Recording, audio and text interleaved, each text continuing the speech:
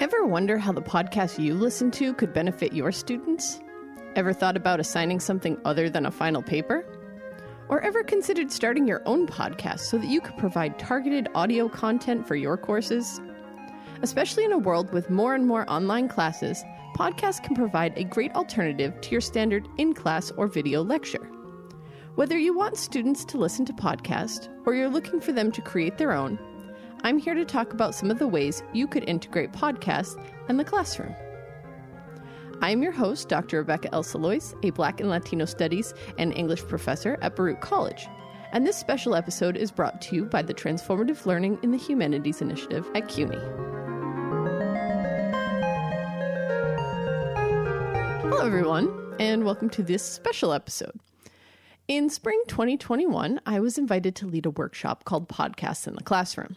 As part of that invitation, I was asked to make a public contribution regarding the content we covered. Since I was discussing podcasts, it only seemed right to make my contribution an audio contribution. Additionally, I have posted links in the description of the episode to additional resources that may be of help. So in this episode, I will cover using podcasts as an alternative form of student input, podcasts as assessment, and what to consider if starting a podcast for your students. I will be looking at these on an introductory level just to give you some idea of whether you think these approaches might work for you and your classroom. So let's start off with podcasts as input. What I love about podcasts is that they are an alternative form of input, right? Especially as literature professors, but I think in the humanities and social sciences in general, we often assign readings for our students to complete. And I'm not asking you to not do that. I still very much do that. But this is just, another way of approaching it. Now that we're online, a lot of times we might also use videos to help students with the learning process as well. But podcasts allow you to actively listen while doing something else. Like the dishes or cooking dinner or commuting, if you still do that. They're accessible on the go. It's a pandemic. We're not always going places right now. A lot of us are working from home. Many of us are going to school from home. But we will be back to commuting if we aren't already. And podcasts are great because the students can listen to them on the subway or the bus. So often you're like, oh, don't read while you're on public transportation. You're not going to be able to focus. Well, when they put their headphones on and they're listening to the podcast episode, it is a way that they can engage in the course content while not necessarily sitting in front of a desk. You can listen while you're doing chores. You can listen while you're walking the dog. A lot of times you got to get other stuff done, but you also need to do your homework. Well, here you go. Podcasts, right? Another thing I love about podcasts is that they're free to listen to.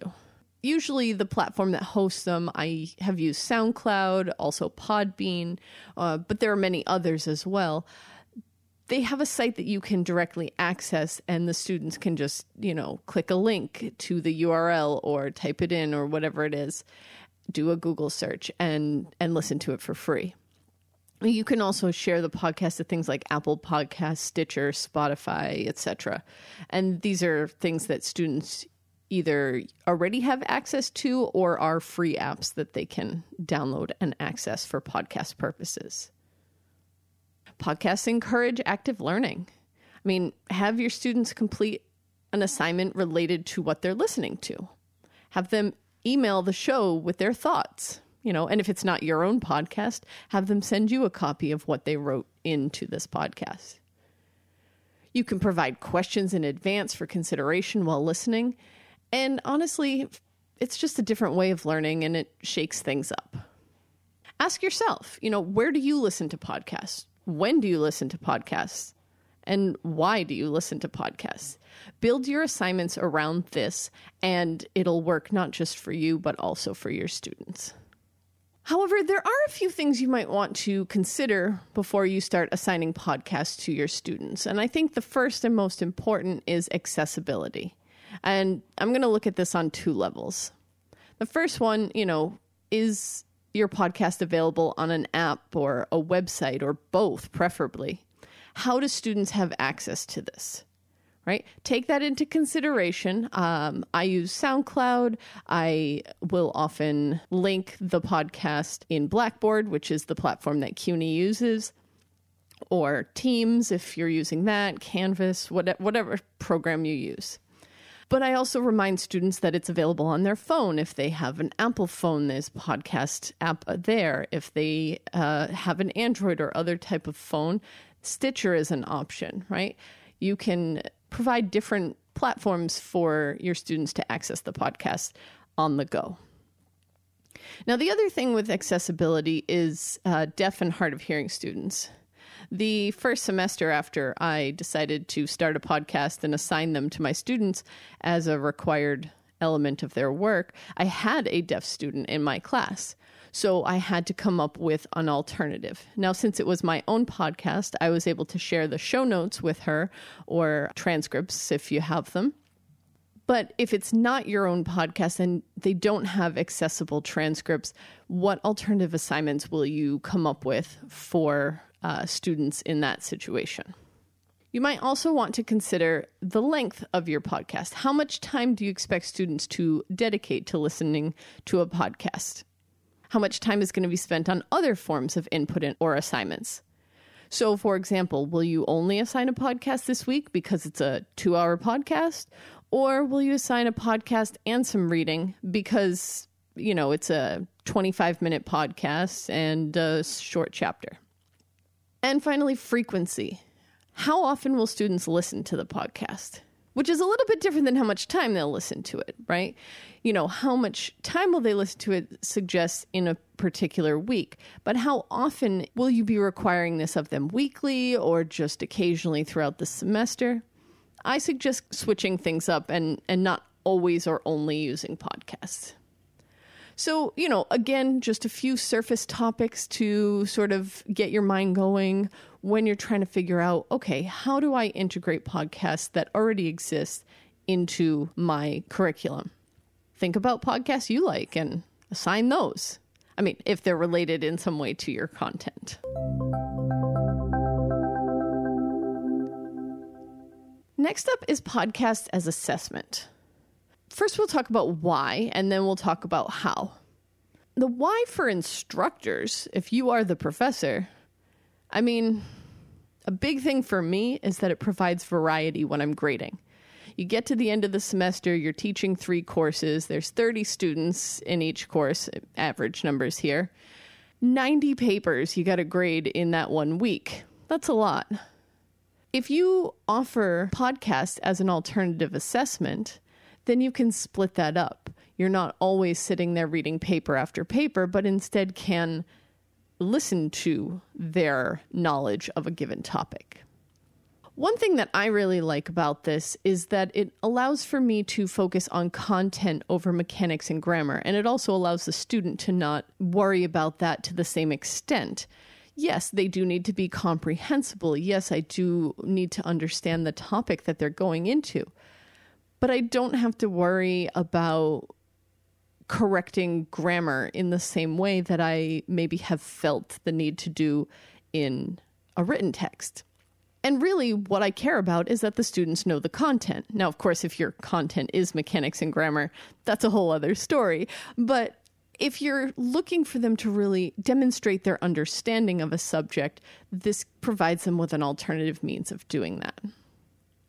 And honestly, it really takes about the same amount of time as reading a paper. When I listen to a podcast, the project I assign is usually 10 to 12 minutes. And it takes me at least that to read through a paper. Well, what about the why for students, though? Now, for students, it gives them an opportunity to try something new or something different. Many students, when I first present this idea of a podcast as a final project, I have never even considered doing something like that before, right? So for some of them, it's a curiosity. Ooh, maybe I'll try something new. For some, it may be intimidating, but you sort of build their comfort around the idea throughout the semester. It provides them an alternative means of demonstrating their knowledge on a subject, and it helps develop oral communication skills and confidence in presenting.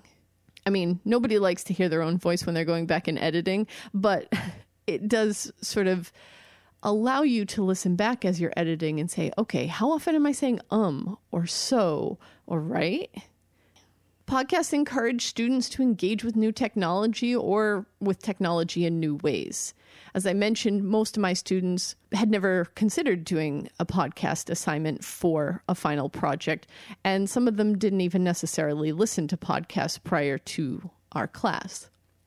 Podcasts allow for creativity. And one of my favorite things is the possible publication for students. Now, I teach primarily in the Black and Latino Studies department right now, but the podcast that I developed was for my courses in the English department, the Great Works of Literature courses. And I always encourage students who created podcast assignments to publish their final projects. What I would do is take 2 or 3 of the student episodes after they had granted me permission to do so and combine them with a little introduction and conclusion and post that as part of my actual podcast. If you look for my podcast, Why Do We Read This?, you'll notice that there are 4 student special episodes listed throughout the catalog of episodes. And these were for students who wish to publish their work. And I always encourage them to add this to their resume or CV. Hey, I'm published on a podcast. I did an episode of a podcast, and here it is. And finally, a why would be to offer potential real-world application of skills. Many of our students are going to have to make arguments and support claims and so on in whatever job they go into, but not necessarily in your standard academic paper kind of way. Allowing students to create a podcast gives them another approach to dealing with these real-world skills that they may use in terms of making oral arguments.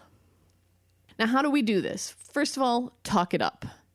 Mention it as an option at the start of the semester. It's in my syllabus. Now, I don't give details as to the final project in the first day of class, but they can see that one of their options for a final project is to create a podcast. Then I provide podcasts for the students to listen to. Sometimes it's only 1 or 2 episodes in a semester. Other times it's every other week. It depends on the course. But I also provide students with low-stakes assignments based on those podcasts that they listen to. So, hey, reflect on this. What were 3 things that stood out to you? What was, what made sense? What did you have questions about? And sort of ask them to reflect on what they've listened to. And the third thing I do is provide a sort of low to mid stakes audio assignment earlier in the semester. I call them checkpoints, and they're 2 to 3 minutes long. And it just sort of gets students in the practice of doing an audio recording to see if that's something they want to do for their final project. Because a lot of times when they think, well, this is my final project, it's worth a lot, I don't want to try something new that I'm not familiar with. I'll just stick with a paper like I've always done. That's understandable. If 30 to 50% of your grade is relying on this form that you've never tried before, why would you necessarily risk it, right? Some would, but many would not. So by providing this assignment earlier in the semester where they can kind of get the feel for it, it sort of pushes students to gravitate in that direction if they find it something they enjoyed. Consider it as an alternative option to a traditional paper presentation. So for my final project, I give students the option of a paper, a podcast, or a video. They can create whichever of the 3 that they feel most comfortable expressing their ideas in. Structure it similarly to a paper. For me, that means requiring a proposal, a draft bibliography, and an outline. So I ask students, no matter what project type they're focusing on, to submit these components towards the end of the semester, where I then provide them feedback to help them fully flesh out their final project idea. Make sure you provide links. There are tutorials to help with software. There are links to convert file types. Help your students out by giving them these links. Make sure you're listening to podcasts throughout the semester.